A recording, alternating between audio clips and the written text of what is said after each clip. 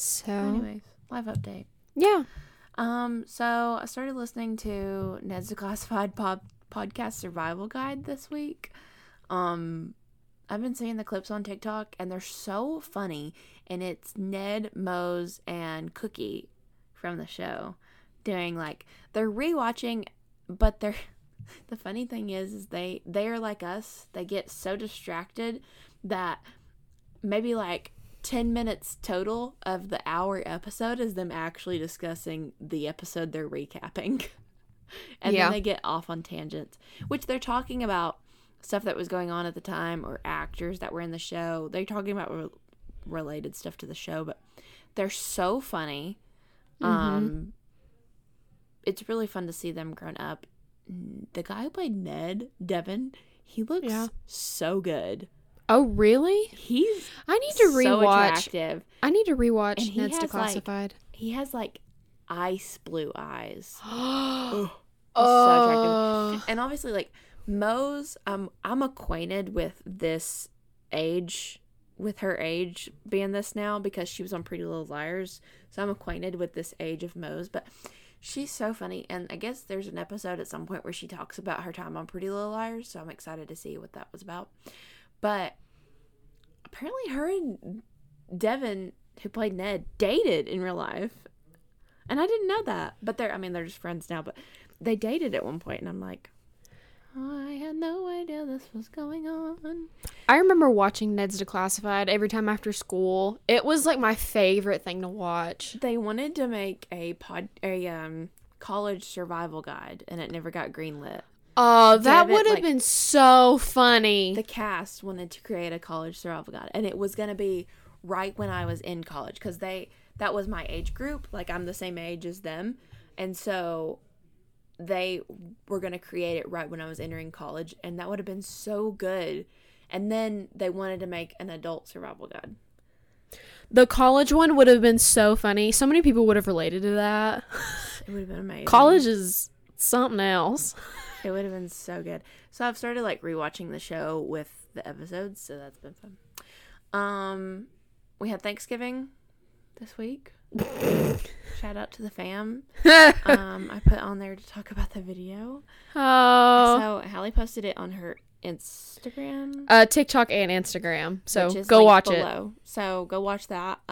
It is me and Carly having an argument about, which is, typical, nothing new. The typical.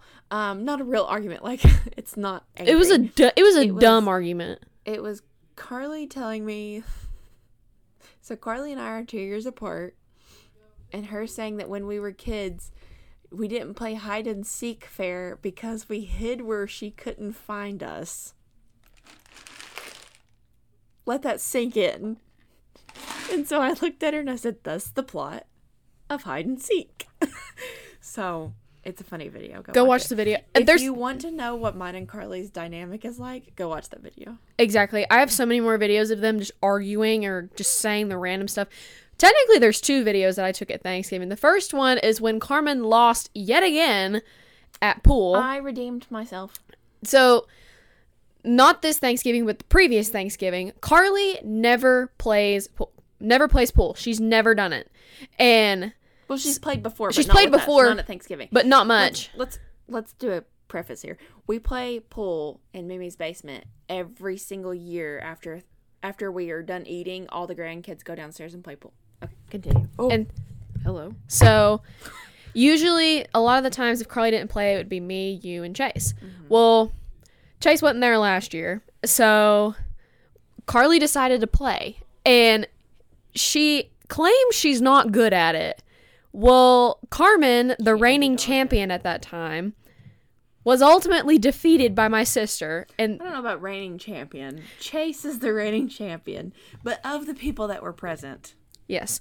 And I took a video last year where Carmen, it's on my TikTok if you want to go find it, of Carmen laying in the basement floor, hugging her pool stick, quoting, "She doesn't even go here. She doesn't even play." It was a Thanksgiving miracle. Yeah, or a tragedy. And so then I decided, well, I'm going to film again next year after the game ends. And Carly won the first game again.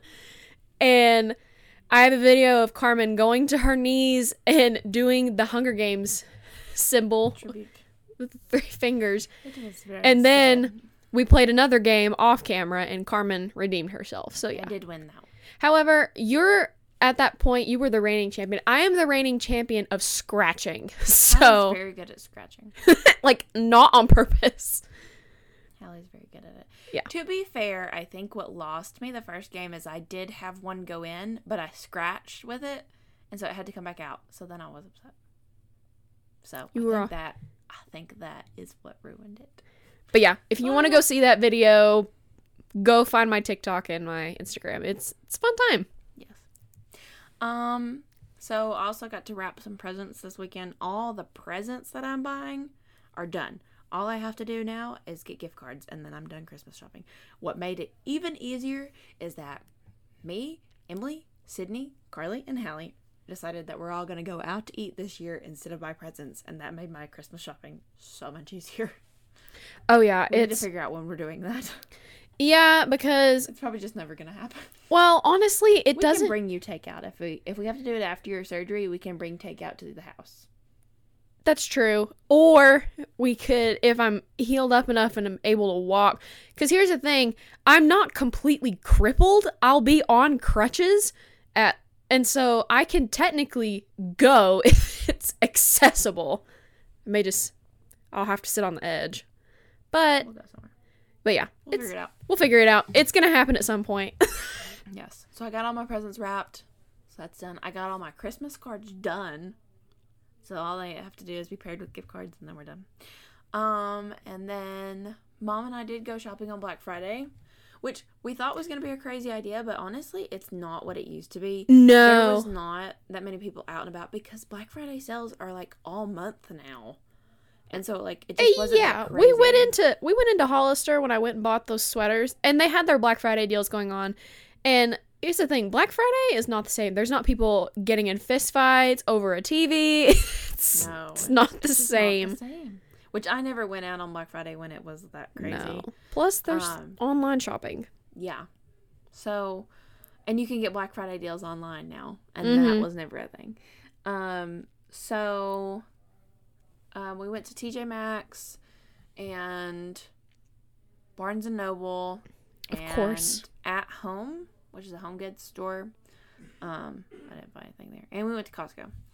I got a new Christmas pillow, which Hallie is sitting on. And then I got some small claw clips because I said last week I got the Rachel haircut, and big claw clips I don't have enough hair. So I know. I went and got some small claw clips. They were on sale at TJ Maxx. And then I got Barbara Streisand's new book, which is a memoir. I'm very excited about that one. So excited. It was on sale at Costco, so I got it. I got the Ballad of Songbirds and Snakes Barnes and Noble edition, which has the discussion questions in the back. So now I have at least 2 copies of each of the books in the Hunger Games series. It's a problem. I got the Inheritance Games Barnes and Noble special edition, which is gorgeous. It's so pretty. And it also has discussion questions and a bonus epilogue. And then I got My Fault and Your Fault by Mercedes Ron. I cannot wait for Culpa Mia 2. And so I went and got the books so I could read the first one and read the second one so I know what's going to happen. And then I got it's one big book, and it's the complete novels of Jane Austen, which we've said on this podcast before. I have multiple copies of multiple Jane Austen books. So I had to get it. It was on sale at Costco. And then I got some drawer organizers for my bathroom, and we went to eat at Olive Garden, which is my favorite restaurant. So No surprise here. that was a good time. I tried to buy the cheese grater. They were out. And they told me that the company that like supplies the cheese graters is out of stock. So like Olive Garden has not been able to get in their own cheese graters because of the one TikTok that made it go viral. We're gonna try to get one. I'm still gonna try. I guess they sell them at Target because she said not even Target has them, and so I guess they sell them at Target. I didn't even know this was a thing. I was gonna look on Amazon and see if I could find them. Because I really wanted to get it from my dad for Christmas. Thought that would be fun. So, still gonna look. I have to go back up sometime before Christmas and get a gift card for somebody. From a restaurant, and so I might call around to the 2 Olive Gardens in the area and see if they have them. I have a reel on my Instagram. Oh no. Going mayhem. You know that thing's up to like almost 14,000 likes? Wait, really? Yes, and 85 comments. I was at 720 followers a week ago. I'm at 785. It's going viral. I don't know what I did. So I've made people... You made a controversial opinion. I have made a controversial Instagram reel. So the reel is... it says something along the lines of like, when you can't simp for young President Snow because your love for PETA runs too deep, but yet you are in love... You've been in love with young Voldemort and the Darkling with little to no remorse. And the comments are the funniest part because some people are like genuinely upset with me because I like the Darkling. And I'm like, it's not that serious. Let's calm down. He's not even real. And let's be clear. Don't get on anime TikTok, Carmen my gosh. did not really simp for the Darkling in the books. You were in love with Ben Barnes. Carmen simped for Ben Barnes' portrayal of the Darkling in the show. That's why, here's the thing, that's why I don't simp for President Snow. I simp for Tom Blythe, who plays him. I do like Tom Blythe, but even in the theaters, I was just like giving him the stink eye, like, you sold Finnick and you tortured the love of my life. Get out. Now, Tom Blythe edits have made it to my For You page with him as Billy the Kid, and I'm not complaining. I am not complaining. I said I'm very tempted to watch that now. No, he's doing a good thing. But this reel has become very controversial. People either completely disagree with my simping of the Darkling, or they completely disagree with me not simping for President Snow, or they agree with me overall, or they don't agree with me but they see where I'm coming from. Like, that's the only layers these comments have. Let me go and look at this. And it's really funny. I think it's so funny. But there's only been, like, out of the 85 comments, there's maybe, like, 2 comments actually talking about my love of young Voldemort. And I'm like, nobody said a word about him, but he killed several people.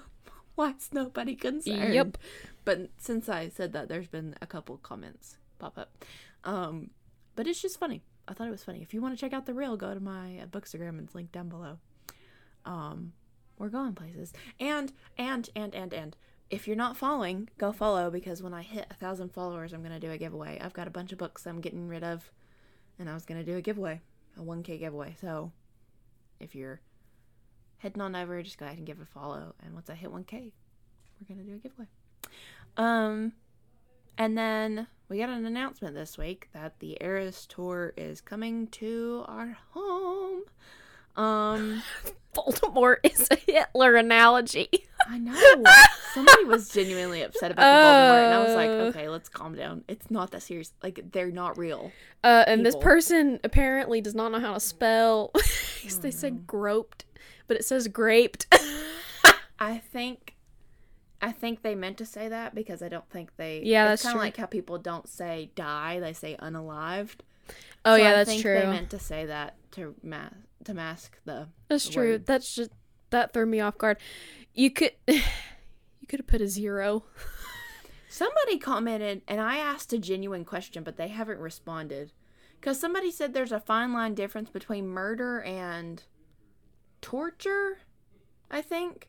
And I was like, are you saying that President Snow didn't murder people? Somebody put in young Darth Vader. Yeah.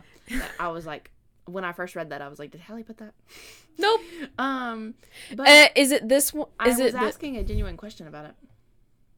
Yeah. So wait, it says selling out people as sex slaves and killing people are 2 different things. And I asked, are you saying that he didn't kill people, because they're clearly talking about President Snow selling Finnick. Mm-hmm. But I'm like, are you saying that he didn't kill people? Because he sent 12 children to die every year. I feel like that qualifies as murder. And he killed people. I mean, he caused people, he poisoned people. This person, am I the only person who doesn't get crushes on psychos? See, some people are like really like upset. You're with me. If you don't have crushes on psychos, you're blessed. I just think it's funny. I think it's funny. Even the people that are like really upset, I just think it's funny. Like, What? what makes me happy though is that like people are so upset, but that is the power of books, people, that we can have these strong emotions. I could fix him. Yeah, somebody said I can fix him, and I was like, that's my person. Somebody like really full on agreed with me, and I can't remember. One what of the comment these said. is very confusing. Young, a pattern I see here. What does that mean? young President Snow. Oh, Young okay. Voldemort, but I don't know what that's supposed to mean. I don't know Are either. you saying I'm a cradle robber? They're not that young. I'm 25. But the Darkling is the... Okay, listen. I can't disagree with you, because I simp for a man who in Attack on Titan, who wiped out 80% of humanity. So I can't talk. No, it just is what it is. Also, like, once I feel like this kind of spans from like once you start reading dark romance, It gets worse. you just kind of like appreciate the more mediocre Villains. morally great characters.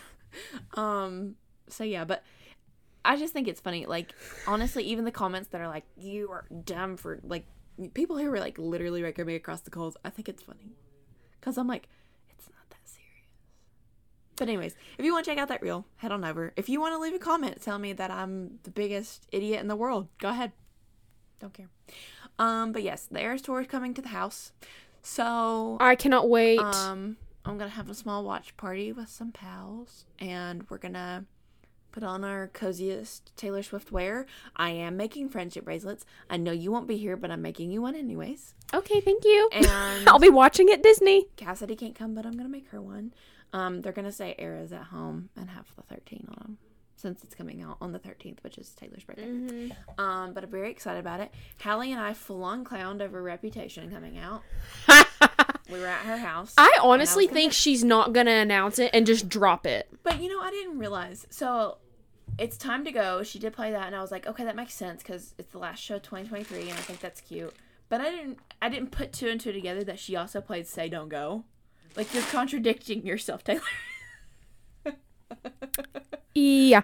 But, honestly, I sent them a thing on Snapchat. I was like, let me just further my clowning. Maybe she played It's Time to Go because it's time for the old Reputation to leave and it's time for the new one to come in.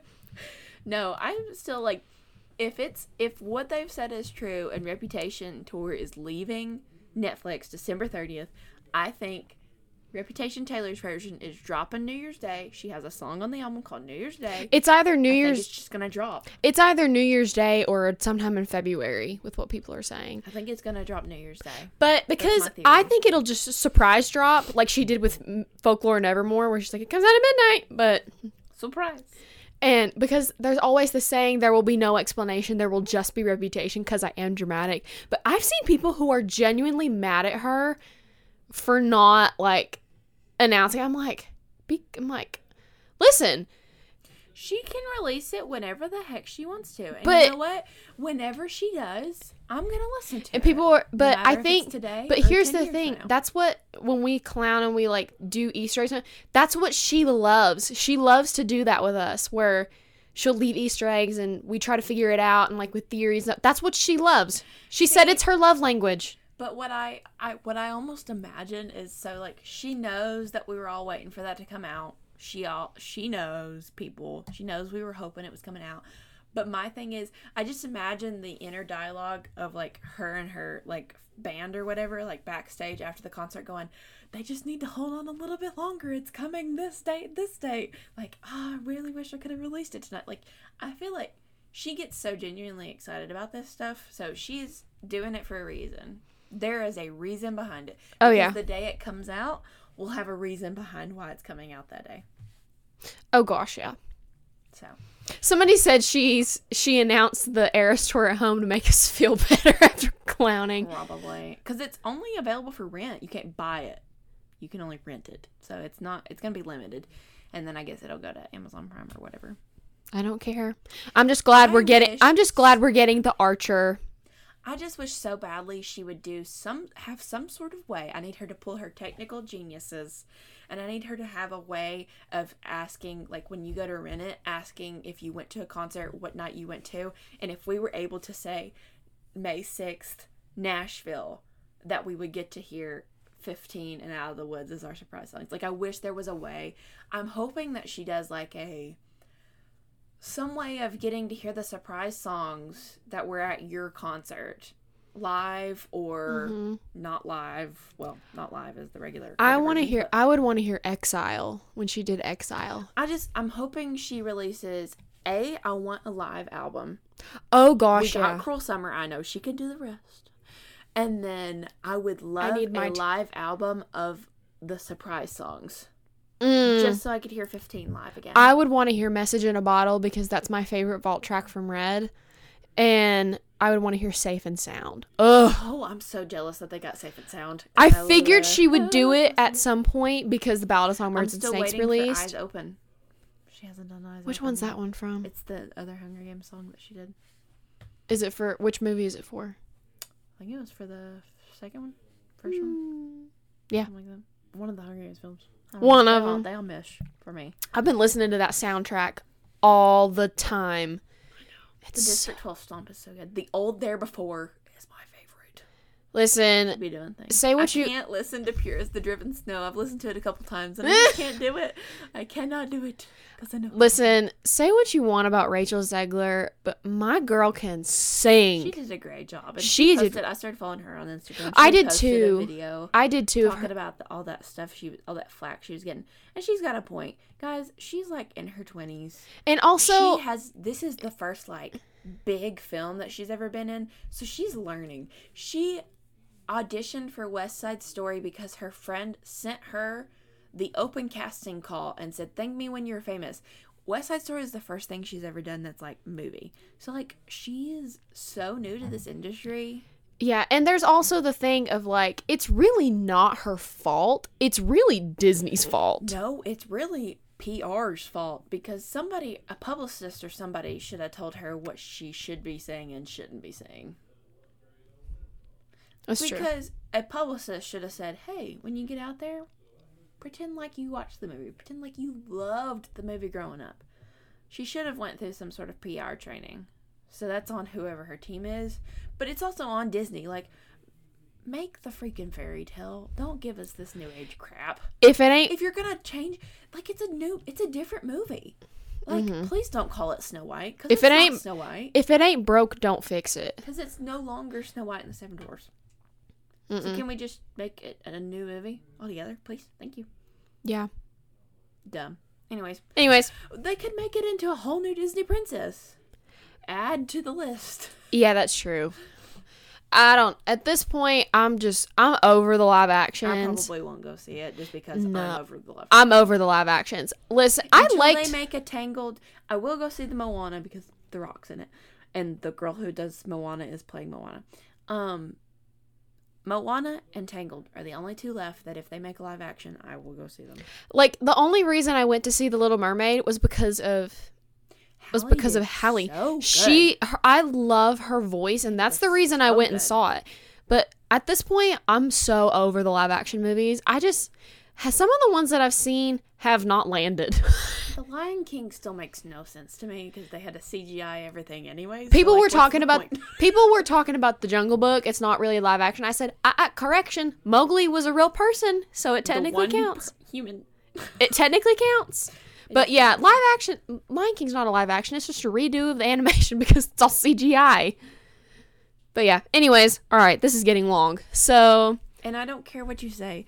Aladdin live action was good, but the best live action Aladdin will always be Twisted by Star Kid. Okay. was all your fault, Jafar. It's so good. Anyways, as far as my catch up goes, Thanksgiving. Okay.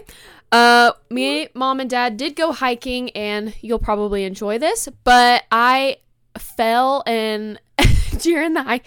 Listen, in my defense, there was a bunch of tree roots where we were hiking, and they were covered by leaves, so you couldn't see them. And you want to know what's funniest of all? On Thanksgiving, I read this thing out that said something about if I was in the Hunger Games, I wouldn't go for the cornucopia. I would run to the woods, but my luck, I'd trip on a tree root and fall on another district person. Another tribute would kill me. And lo and behold. And Carly and Hallie both said that would be you. So actually, it would be Hallie. Oops. But in my defense, it was covered by leaves and we couldn't see anything. So let's be honest, I'm one of the people falling off the podium before it's time and getting blown up. Anyways, but during that trip, we also stopped at Books A Million because we were originally going to go to a place called Greeter Falls, but since it's not rained, there was probably no waterfall, so we didn't go. And so we went to Books A Million, and I got 2 books. I got The Grimrose Girls and the sequel, The Wicked Remain. So, and then just rep clowning. That's my cat. Oh, and I'm also wrapping up school this week. It's been interesting. I have a research paper that is due Friday, and I wrote it in a 1,500 to 2,000 word paper, and I busted it all out today. So, we're great.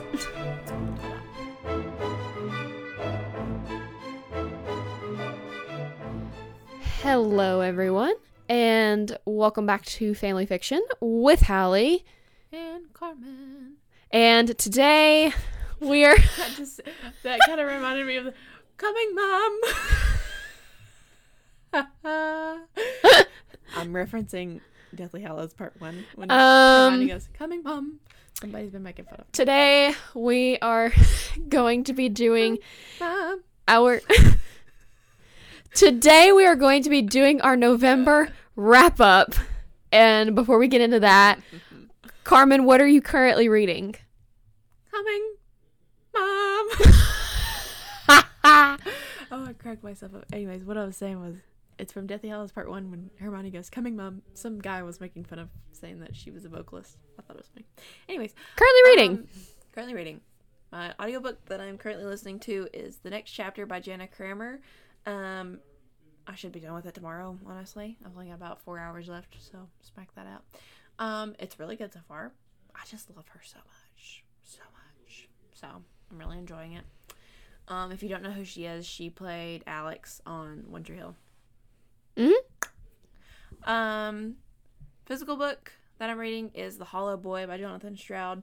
Last week I had said An Endless Escape by Kaven Heerning, and I posted on my Instagram things that I was going to stop feeling pressure over because of Bookstagram, because I've become more comfortable in Bookstagram, and I want to read An Endless Escape, but I've been really wanting to continue the Lockwood and Company series, and so I gave myself permission to put An Endless Escape back on the shelf and pick up The Hollow Boy, and I've been loving it. So that is my current read. My currently reading is Twisted Hate by Anna Huang. It is the 3rd book in the Twisted series. I am loving it so far. I'm about, I'd technically say about quarter of the way, halfway through it. It's been very good. I'm really liking the series, and it'll probably be done either tonight or tomorrow. Yeah, I'm definitely going to have Jana's book will be done before so we're recording this on the 28th. Jana's book, I'll be done with it before the end of November, and same with The Hollow Boy. So they'll be on December's wrap up, but technically finishing them up this month. We could technically do end of November part 2 / December. Touche. Yeah. They'll probably make it on December's wrap up. All right. So without further ado, let's get into our November wrap-up. I don't know why I did that. Further ado. She's getting her MC voice going. You're just channeling Lucky Flickerman. It's fine. That's walking tuberculosis with legs. Walk tuberculosis on legs. Oh. I would be a Quidditch commentator. Poor Be fantastic. Now, let's get into our November wrap-up. commentator. Yeah. That's funny. Let's get into our November wrap-up. Carmen, you go first since you have more books than I do. Okey-dokey. Yeah, Carmen is back, buddy. To be fair, and you This is normal. you do audiobooks and physical books, Yeah. and you also are not in school. But I have work. But you still, I know, but Carmen, 5 days a week, 8 to 3. I know, but still, you're not slammed with homework that's due 3 times a week and have difficult professors. But I have work. But I listen to audiobooks at work. There you go. So, point made. But Okay. once December goes, I'll be back to normal. That's what I was talking to Eliza, and so she teaches, so she gets summers off. So she, like, that's why her reading goal is above 100, because during the summer she just reads like crazy. And I'm like, that would be so nice. Anyways, so the first 2 books I have on my wrap up, I am going to rate them together, and that is Harry Potter and the Order of the Phoenix and Harry Potter and the Half-Blood Prince. So for the Order of the Phoenix, obviously by J.K. Rowling. Harry's about to start his 5th year at Hogwarts School of Witchcraft and Wizardry. Unlike most schoolboys, Harry never enjoys his summer holidays, but his summer is even worse than usual. The Dursleys, of course, are making his life a misery, but even his best friends, Ron and Hermione, seem to be neglecting him. Harry has had enough. He is beginning to think he must do something, anything, to change his situation. When the summer holidays come to an end in a very dramatic fashion, what Harry is about to discover in his new year at Hogwarts will turn his world upside down. Trigger warnings for alcoholism, anxiety, blood, child abuse. Not figure. like graphic child abuse, it's like borderline child abuse. Death, hate speech, hospitalization, self-harm, which is forced, snakes, and torture. Self-harm is like, there's this horrible woman who becomes a professor, and she makes them do like lines, and when they're writing with the quill, it's like etching it into their skin Gosh, I couldn't imagine that. I hate her. as well. Gave the book a 5 out of 5, writing a 5, characters a 5, plot a 5, spice a 0. It's a children's Nobody even book. kisses. Nobody even holds hands. Well, he does snog Cho-Chang. It's a kid's book. Quick thoughts. I'm constantly going back and forth on whether this one or the Half-Blood Prince is my favorite book in the series, because they're both so good. Order of the Phoenix is my favorite movie, but I think I have decided Half-Blood Prince is my favorite book. This movie is my favorite in the series, so I have a deep appreciation for the book and just everything it entails. I know that the movie is different, but I just, so much appreciation for this book. While this one is long, it is also entertaining and never fails to keep my attention. This is the longest of the series, I believe, and it does hit its moments of like, this is a little boring, but I just think overall it's amazing, and I love Sirius in it. I feel like Sirius becomes like a real freaking human in this one, because he really is just like, his childhood was ripped away from him. He was put in Azkaban at the age of 21 and just recently got out 13 years later. So he never got to really like be a kid. So he kind of acts not like an adult, and it's, it's understandable. I love the development of Ron in this one, and especially the introduction of Luna Lovegood. Oh, I love her so much. She's a blessing. You're just as sane as I am. And then, Ron's development in this book is just so incredible, because he goes from like literally being Robin to being Batman #2. So, love him. And who wouldn't love reading more on the formation of Dumbledore's army and Sirius Black? I mean, shout out to the DA. Love it. And then for the next one, Half-Blood Prince, again by J.K. Rowling. It's the middle of the summer, but there is an unseasonable mist pressing against the window panes. Harry Potter is waiting nervously in his bedroom at the Dursleys' house in Privet Drive for a visit from Professor Dumbledore himself. One of the last times he saw the headmaster, he was in a fierce 1-to-1 duel with Lord Voldemort, and Harry can't quite believe that Professor Dumbledore will actually appear at the Dursleys of all places. Why is the professor coming to visit him now? What is it that cannot wait until Harry returns to Hogwarts in a few weeks' time? Harry's 6th year at Hogwarts has already got off to an unusual start as the worlds of Muggle and magic start to intertwine. So this one, there are obviously some differences between the movie, but this one is my favorite. Trigger warnings for alcohol, animal death, anxiety, blood, body horror, death, hospitalization, possession, self-harm as part of a magical spell, snakes, spiders, and torture. 5 out of 5 across the board. Spice of 0. Again, this always competes for first place in the series, but it is definitely my favorite. Harry is at peak sass in this book. This is the book where we get, you don't have to call me sir, professor. Harry will do. And I love him. We get full on Ginny Weasley. She is my favorite character in the books, and this book is why. She is full of the sass. She is head woman in charge. She's ready to kick ass and take names. I love her in this book. This is the book that makes her my favorite character. This one also has a lot more Quidditch, I feel like, because then Ginny joins the team and you got Ron on the team. And there's just more Quidditch all around. And like I said, Ginny really steps up in this book. And I just love it. Hermione and Ron dramatics and bickering. We all love it. And then Lavender Brown antics. Love her. R.I.P. Professor Slughorn is in this. And I have his wand. And I love Professor Slughorn. I think he's... Is it the one that you won from the Potter Collector? Yes. I remember that so much. That was such a fun day. And it's the beginning of the hunt for the Horcruxes, which is like, the beginning of the end. So it's kind of a important book. And then R.I.P. to my least favorite character. So, there's that.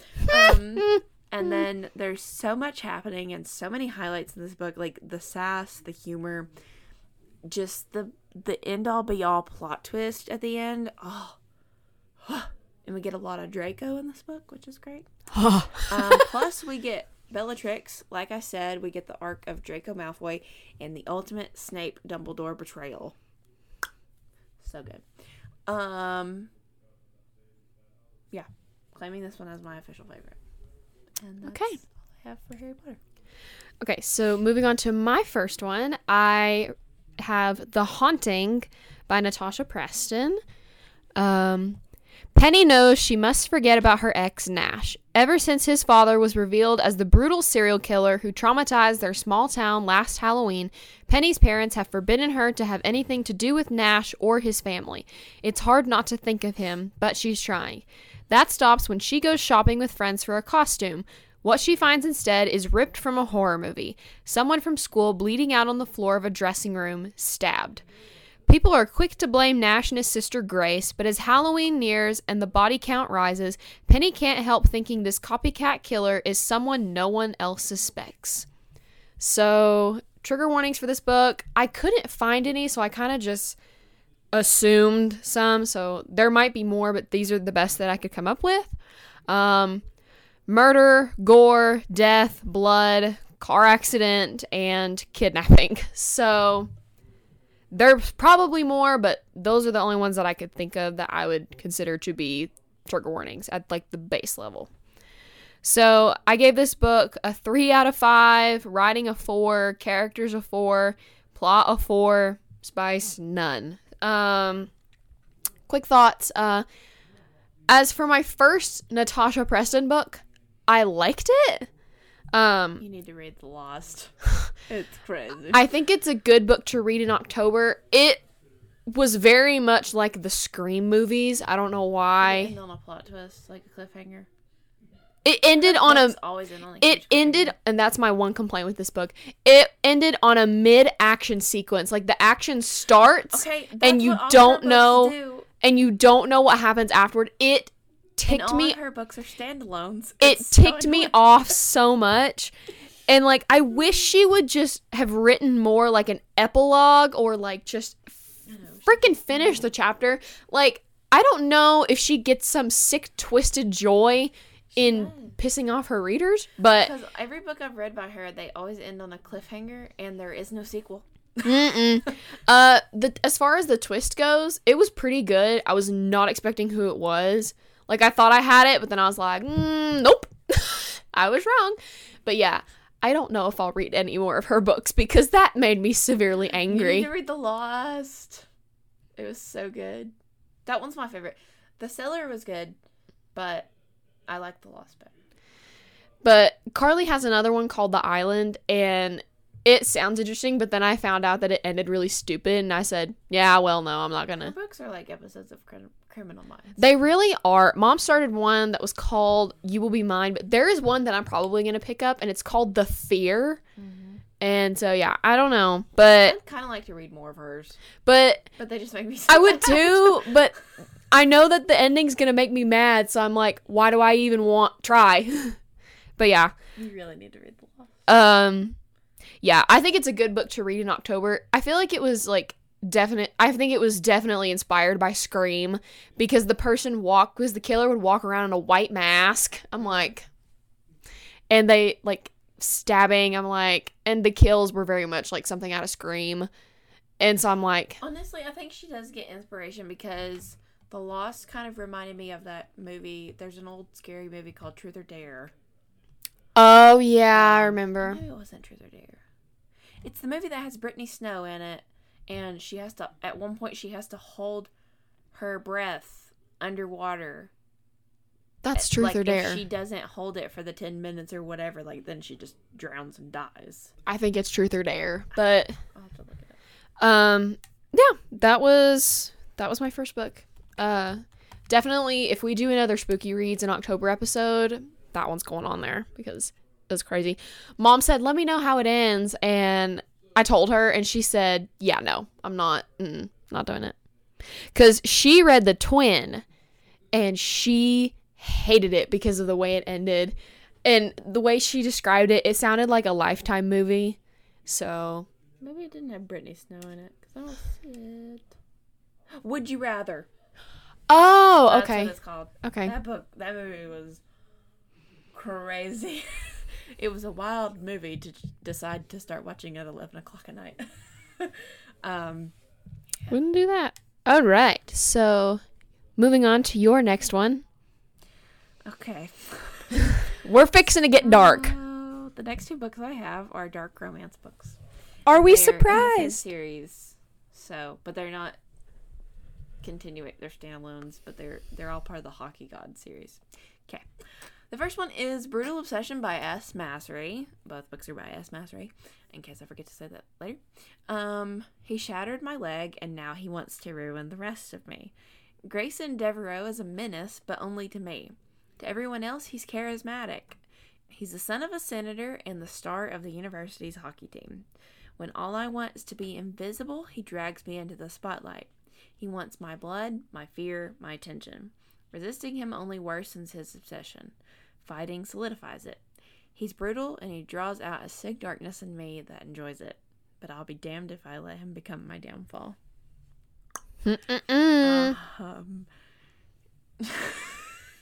Trigger warnings are blood, knife play. Oh, no. Dubious consent. Carmen. Breath play. I don't remember. Carmen. I don't remember that. Carmen. Consensual non-consent. Primal play. What? Mental, physical, and emotional bullying.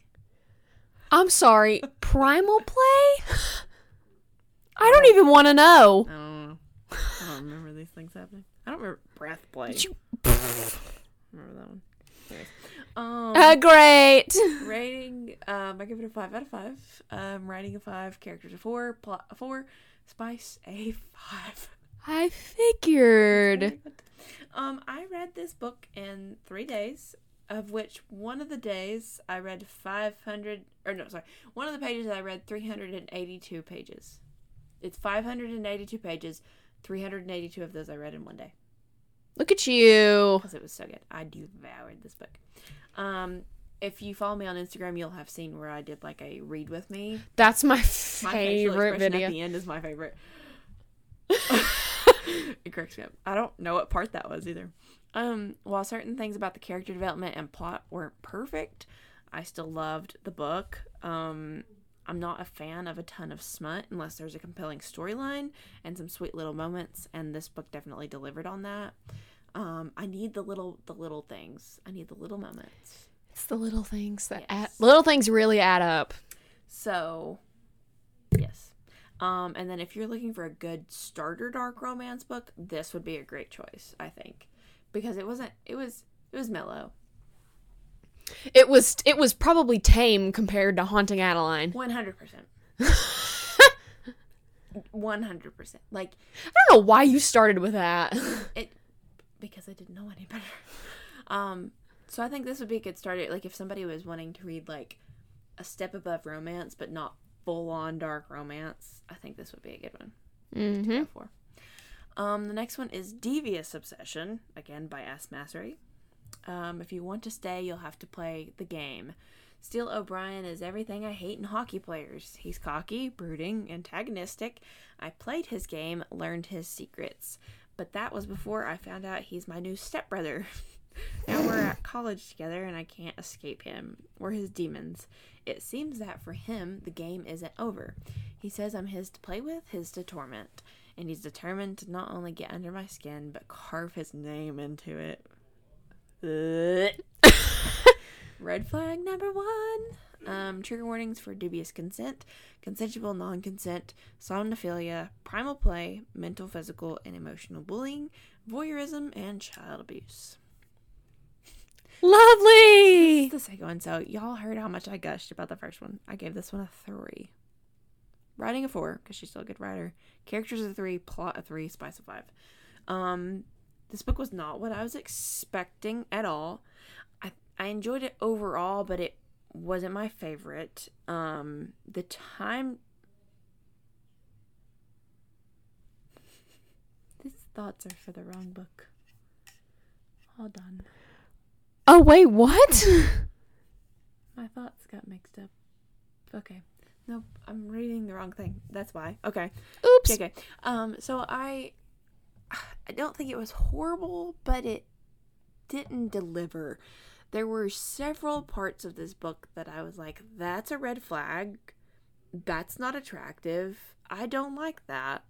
There were parts that I genuinely was like, no, I can't get behind this, and never did recover from.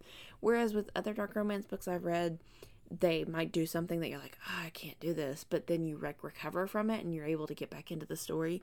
There were parts of the story that I never could get back into the story because of it. Like, it just really bothered me that even after they were together, he still continued to drug her. To have sex with her. And I'm like, I feel like you don't need to do that. You're together. It was just, he had some issues, bad, and I was just like, this ain't it. Plus, it felt like a copy and paste of the first book. The plot was very similar. A lot of the things that was happening was very similar. The villain situation was very similar, and it felt like a red flag version of the first one. And so I just didn't like it. It didn't feel original. It felt like a copy and paste. So overall, did not enjoy it. But yeah, that's the 2 dark romances that I read this month. You're welcome.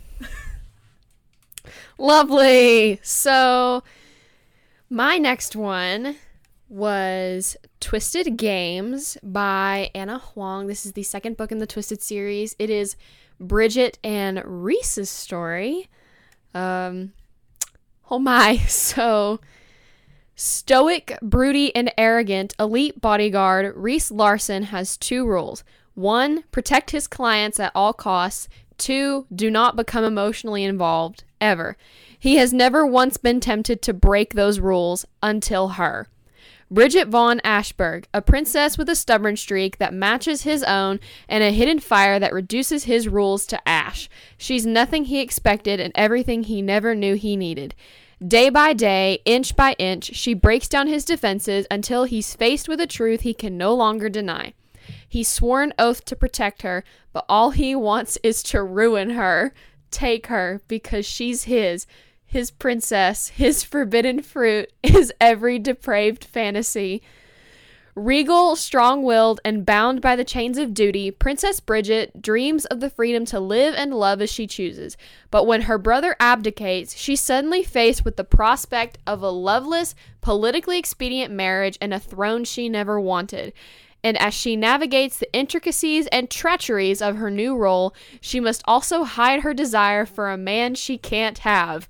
Her bodyguard, her protector, her ultimate ruin. Unexpected and forbidden, theirs is a love that could destroy a kingdom and doom them both. Great. So, trigger warnings for this one. Gun violence, mentions of child abuse, mentions of death and drug overdose. So, I gave this book a 5, writing a 4, characters a 5, plot a 4, spice a 4.5 out of 5. Holy crap, I loved this book. I know I kind of, which is kind of crazy because I kind of ripped on the first one, but I still wanted to continue the series, and I'm glad I did because I loved this book. I flew through it. It had everything I wanted. It had enemies to lovers, forced proximity, bodyguard, princess trope, like, ha! It was the tension. It was crazy. Reese has my heart. I would say compared to Alex, Reese is a green flag compared to Alex. Although Reese still has his issues. From Twisted Love? Alex from Twisted Love, yes. Who's Alex? Which is really fun. Also, speaking of Alex, Alex is better in this book than he is in his own book. He's way more funny in this book. Like, at one point, she calls Alex to, like, helps her blackmail somebody, and he's like, I've been waiting for this phone call. And I'm like, man, oh man. I really liked Bridget in this book. I really liked her in the first book, which made me really excited to read this book, which is about her. And she's just, she's great. I love her. She says what she wants, and it's the greatest thing ever. You can, with this series, because it's separate story, it's stories about different people, you can read these separate. However, I would probably recommend reading all of them. If you're going to want to read this book, I would probably recommend reading Twisted Love. That way you have context, because there is some time jumps in this book, and some of the events in the first part of this book take place in, like, the later portion of Twisted Love. So, if you're going to read Twisted Games, I would read Twisted Love. But, yeah, other than that, just push through Twisted Love. It's it's not that great, but you will be it's like it's like ACOTAR. You have to push through A Court of Thorns and Roses, but get rewarded with A Court of Mist and Fury. Push through Twisted Love. So hard to read. Push through Twisted Love, and you will get rewarded with Twisted Games, trust me. And even get more rewarded when you get to Twisted Hate, because, yeah. Yeah. It was very good. Carmen, your next one? My next one is a nonfiction that I read this month. Listened to it, I guess. And that was Friends, Lovers, and the Big Terrible Thing by Matthew Perry, R.I.P. Chandler Bing. So begins the riveting story of acclaimed actor Matthew Perry, taking us along his journey from childhood ambition to fame to addiction and recovery in the aftermath of a life-threatening health scare. Before the frequent hospital visits and stints in rehab, there was 5-year-old Matthew, who traveled from Montreal to Los Angeles, shuffling between his separated parents. 14-year-old Matthew, who was a nationally ranked tennis star in Canada. 24-year-old Matthew, who nabbed a coveted role as a lead cast member on the talked-about pilot then called Friends Like Us, and so much more. In an extraordinary story that only he could tell, and in the heartfelt, hilarious, and warmly familiar way only he could tell it, Matthew Perry lays bare the fractured family that raised him and also left him to his own devices, the desire for recognition that drove him to fame, and the void inside him that could not be filled even by his greatest dreams coming true. But he also details the peace he's found in sobriety and how he feels about the ubiquity of friends, sharing stories about his castmates and other stars he met along the way. Frank, self-aware, and with his trademark humor, Perry vividly depicts his lifelong battle with addiction and what fueled it despite seemingly having it all. That was a lot.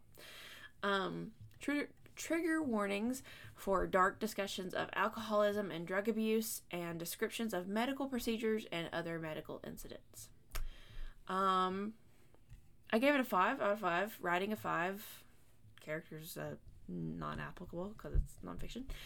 Plot a 5.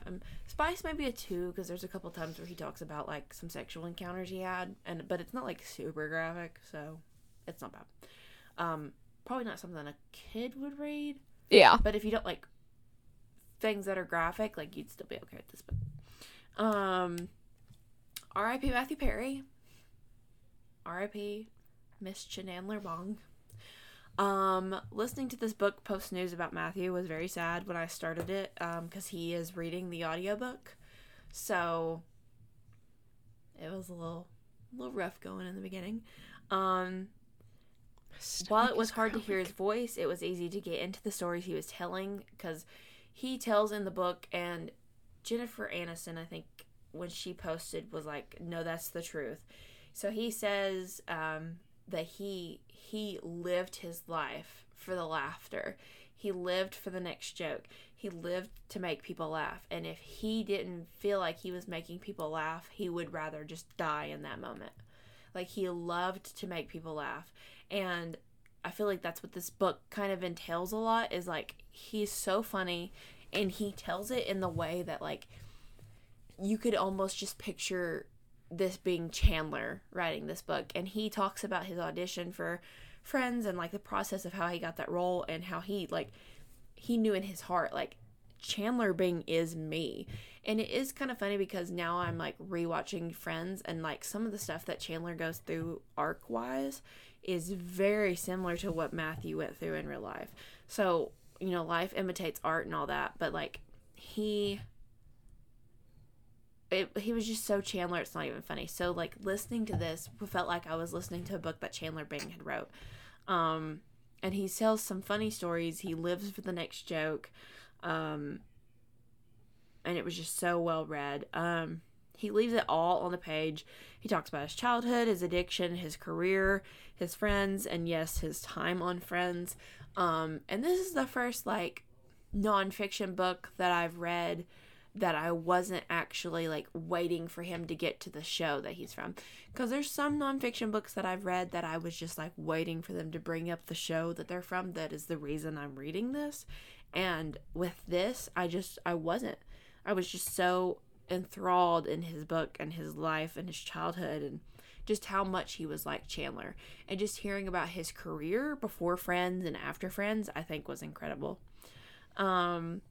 I think it's a must read for anyone saddened by loss of our one and only Chandler Bing, for any Friends fans, for any just Matthew Perry fans in general. I think this is a great read. I think you'd really enjoy it. I think his story is a phenomenal story, especially in light of things. I think it's important that we, you know, learn about the man that we lost and just, you know, what all went into his life and what he had some hardships, but like seeing how he came out of them and what good he's done since then is impeccable. And somebody was talking the other day about how they wouldn't be surprised if everything in his will, because he wasn't married, he didn't have kids, they wouldn't be surprised if everything in his will went to charities, because he had charities set up for people suffering from addiction. And so I wouldn't be very surprised. After reading this book, I wouldn't be very surprised if all of his like life's wealth or whatever went to one of his charities. Oh, yeah. Because he was just that kind of guy. And it's just so sad what happened. And, you know, we still haven't gotten a full conclusive, like, what killed him and, like, how he died. So, it's really sad. And he was young. I mean, he was only, like, in his 50s, I think. Yeah. Really young. And that cast is so beloved that when you lose one, it's so gut-wrenching, and it's hard to believe that we're at that point in life, though, that, like, we're about to lose some amazing actors. I mean, I've done told my parents, I said, when heaven forbid, if something happens to Maggie Smith, I will mourn for 30 days. I will mourn. I've done told everybody at work the day that she does, I'm calling in sick. She's a goat. She's a legend, and I won't be well. But, I mean, you've got Maggie Smith, you've got Julie Andrews. Oh, you've got that'll be a hard Sylvester loss. Stallone, Robert De Niro.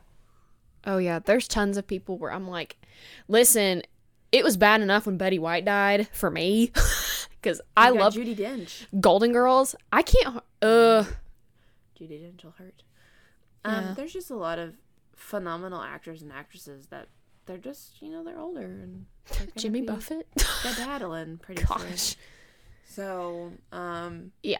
I don't know. It's just sad because he was younger, and you just feel like he should have had more time. So, I'll be interested to see how he died. But yeah, again, if you're a Friends fan, I mean, I feel like if you're a Matthew Perry fan, you're automatically a Friends fan. Read this book. I think it's incredible. There is a foreword by Lisa Kudrow, which is not in the audiobook, so I still need to go back and read that in my physical copy, which is who plays Phoebe. So I want to go back and read that. But it was just really sad because at the end, like in the last chapter, he's like, it's like one big thank you, and he's like thanking all these people for everything they've done in his life, and it just felt so sad to listen to after he's passed. Like, oh, gut-wrenching. Yep. Okay. So, on to my most anticipated read. That's my next one. So the next book that I'm going to be talking about, me and Carmen are both going to be talking about, is Iron Flame by Rebecca Yarros. It is the sequel to Fourth Wing, and because it is a sequel, I'm going to be reading the synopsis of the first book, Fourth Wing. That way there's no spoilers.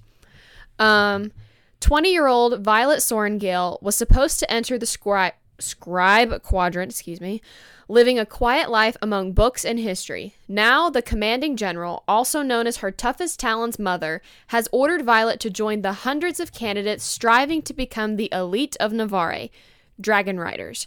But when you're smaller than everyone else and your body is brittle, death is only a heartbeat away, because dragons don't bond to fragile humans. They incinerate them.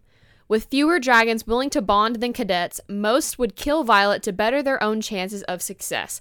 The rest would kill her just for being her mother's daughter, like Xaden Ryerson, the most powerful and ruthless wing leader in the Riders Quadrant. She'll need every edge her wits can give her just to see the next sunrise.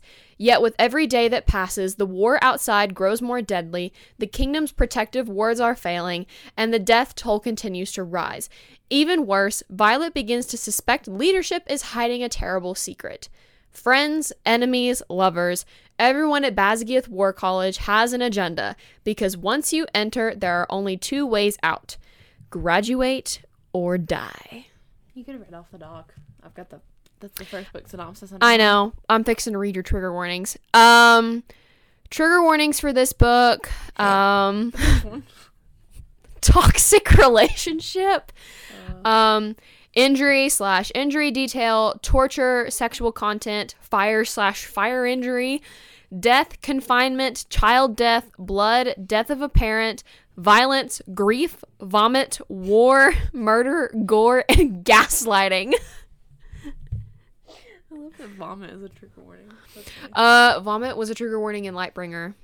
I do remember that. She ran as if she was running from something. Wow, really? Wow. I said Lightbringer, not Lightlark. Gee whiz. I know, it just made me think of Lightlark. Okay. Rating. You want to give your rating and then I'll give mine and we'll just go back and forth since we both have it? Yeah. Okay. So my rating was a 4.8 out of 5, and I love that I put in my parentheses, I'm sorry. Why a 4.8? I'll explain. I'm giving her the stink eye. For all. That's why I put in my parentheses. I'm sorry. I also wanted to put Carmen, please don't kill me. Well, you gave the 4 out of 5 to writing? Why? Okay. Characters a 5, if that makes you feel better. Plot a 5. Spice, I gave 2.5. I think I gave it a 3. Compared to Twisted Games, it's very tame. Well, yeah. I mean, compared to the 2 of the books that I've talked about on this month's TBR, it's tame, but I still give it a 3. I'm still trying. It's still telling Yes. you everything. It's still open door romance. I know. I'm still trying to figure out my Spice rating thingy. So If it's open door, I give it a 3 or above. If it's yeah, closed door, I'll give it a 2. I'll change my mind. I'll bump it to a 3. So Right. there we go. Okay, give your rating. 5s across the board, dang it. 5 out of 5, writing a 5, characters a 5, plot a 5, spice a 3. Mine's about to 3 get out of 4. okay. So mine's fixing to get very controversial. I knew. I was actually dreading talking about this. So, this this book was a roller coaster. Amen. My first My misspelling, it says, okay, so I was supposed to put going, but it put gong. So You sounded like a door creaking open.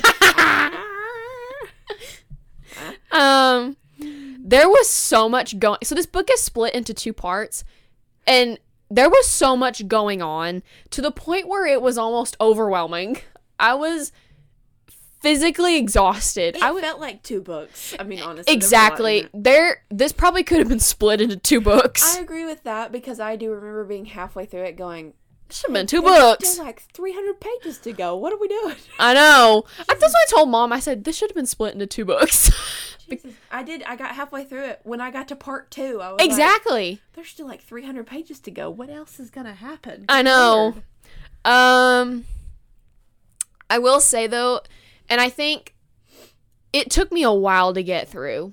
This book took me a while to get through. Like, there were some points where, like, I started reading, I started reading it, and I was like, I can't do this. Because like 2.5 days. I was like, zipping. it took me like 4 days. Again, I finished this book. So I finished Fourth Wing and Iron Flame. Both of them finished at like 11 o'clock at night because I stayed up just power reading it. Like, Yeah, I'm fixing to get to my 11 o'clock at night moment. There, in my opinion, there were quite a few scenes that I either could have been shortened or could have just been completely cut out. There were a few. We're going to need to discuss what scenes those are off camera. There's quite a few. Can you tell me which ones without spoiling anything? No, I really can't. I felt like things were crucial. I'm not gonna spoil what it is, but there was a trope that went on in this book that I hated. It's my trope that I hate. The other woman trope. I hate that trope. Oh, I love it. It adds a little bit of spice. I want to know where she found the audacity. Yeah, I hated the person. She was hilarious. Also, I won't say who it is, but if you've read the book, you know who I'm talking about. There is a character that comes back, and I'm super pissed about it. I was sounding like Klaus in my bedroom, yelling, Rebecca! This certain scene, I remember vividly when I read this, and Carmen does too. So I was reading this. My mom went in for a nail appointment, and I was sitting in her car in the parking lot, screaming in the car. I'm sure people who were probably parked were probably wondering what the heck I was doing, because it was bad. It was very bad. There were several moments where I screamed, and I was like, no! I like how we see Violet really struggle in this book. Homegirl struggling. As if she didn't struggle in the first book. I know, but it's struggled in the it's first book. honestly worse in this book when So somebody, I think Rebecca Yaros put it on her story that somebody had commented and said that they appreciated somebody writing a main character with a disability, and she reposted it. So I think she is confirming that like Violet has a disability, like the brittle bone syndrome that Liz was talking about. Like I think she basically confirmed it. Yes. Yeah, and those scenes are like really awful to read because I'm like, ah. Especially the part that happens halfway through. You're just like, she's not gonna make it. The worst possible position you could be in, Violet. Okay, so in this book, really thought we were gonna lose some people. Not gonna say who, but if you know, you know. I thought he was gonna die. The stuff with the dragons was really cool. We got some more. This book was very lore heavy. If you thought the first book was lore heavy, God, yeah. I apologize for the people who are gonna read the second half of this book. Stuff with dragons. I think it was lore heavy to the point where like you felt overwhelmed. Yeah, in my opinion, I agree. I stuck with it. I mean, I agree. Once again, Taryn steals the show. So does Andarna. I appreciate that she did not. She did a little bit, but she didn't pull Jennifer L. Armentrout and continue to world build. And then retcon it. She built a little bit, but it was just what Violet was learning. It wasn't just continuous knowledge being thrown at you.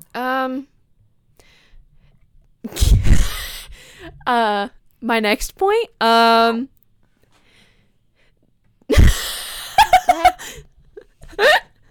giving you the SpongeBob side eye. Here's the thing. I still hate Dane. Well, yeah. Do I forgive him for some stuff? No. No. But he's starting to go on his we don't redemption forgive him for old things. We give him credit for the new things he's done. Yes. That is where I'm going to go with this. I give him brownie points for the stuff that he's done in this book. Still don't like him. Yeah, still don't like him. Still has Gale Hawthorne energy, and I still don't vibe. I don't put him on the same standard as Tamlin, because Tamlin's just an absolute piece of garbage. I put him up there with Gale Hawthorne. Yeah, you're just like, why are you here?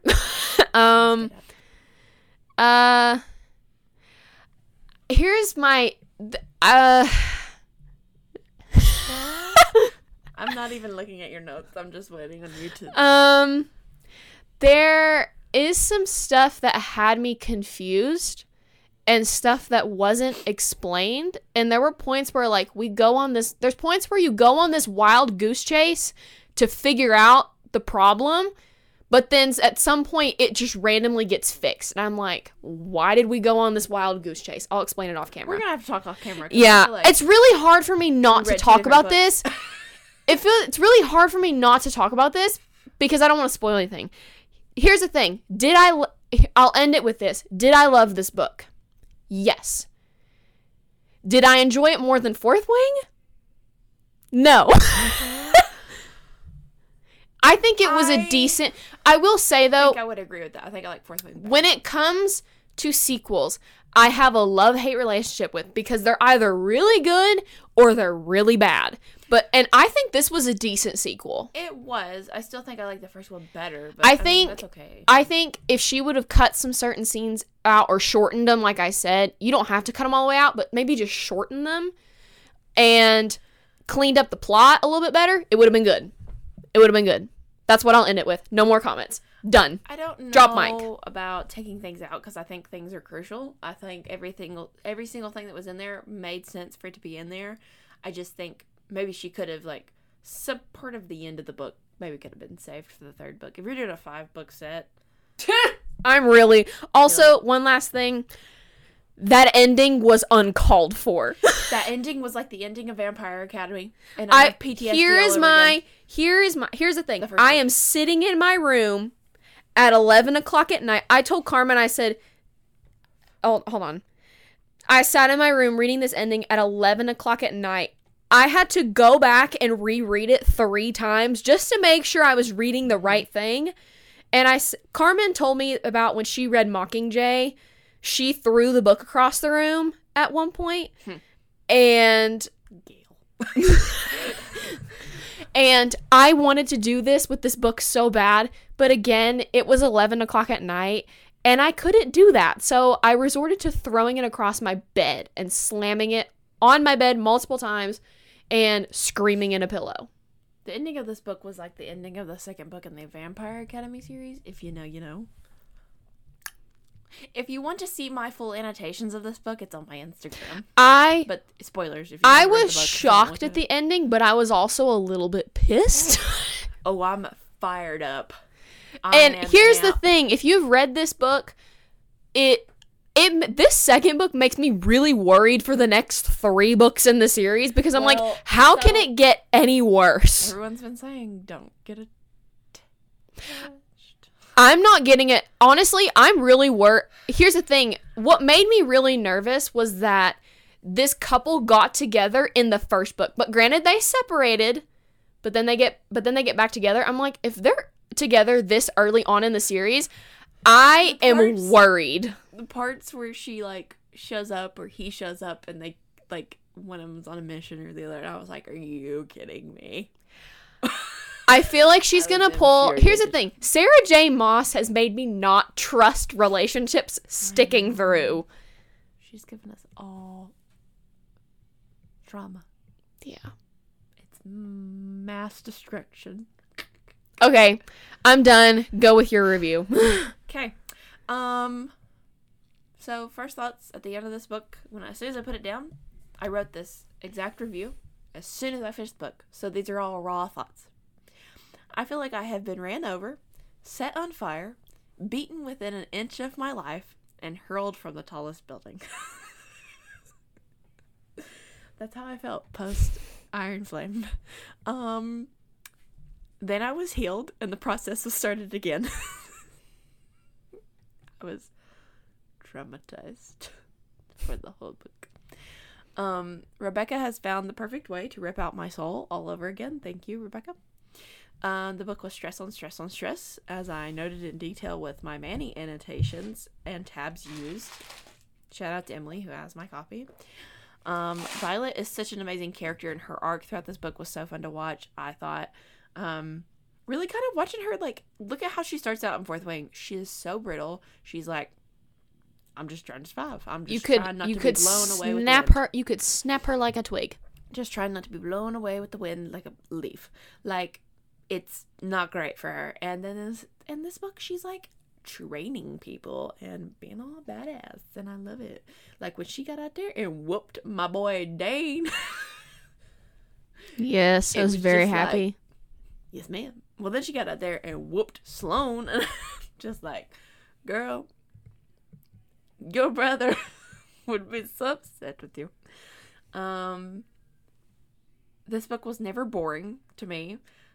Page after page of action, romance, turmoil, and anxiety.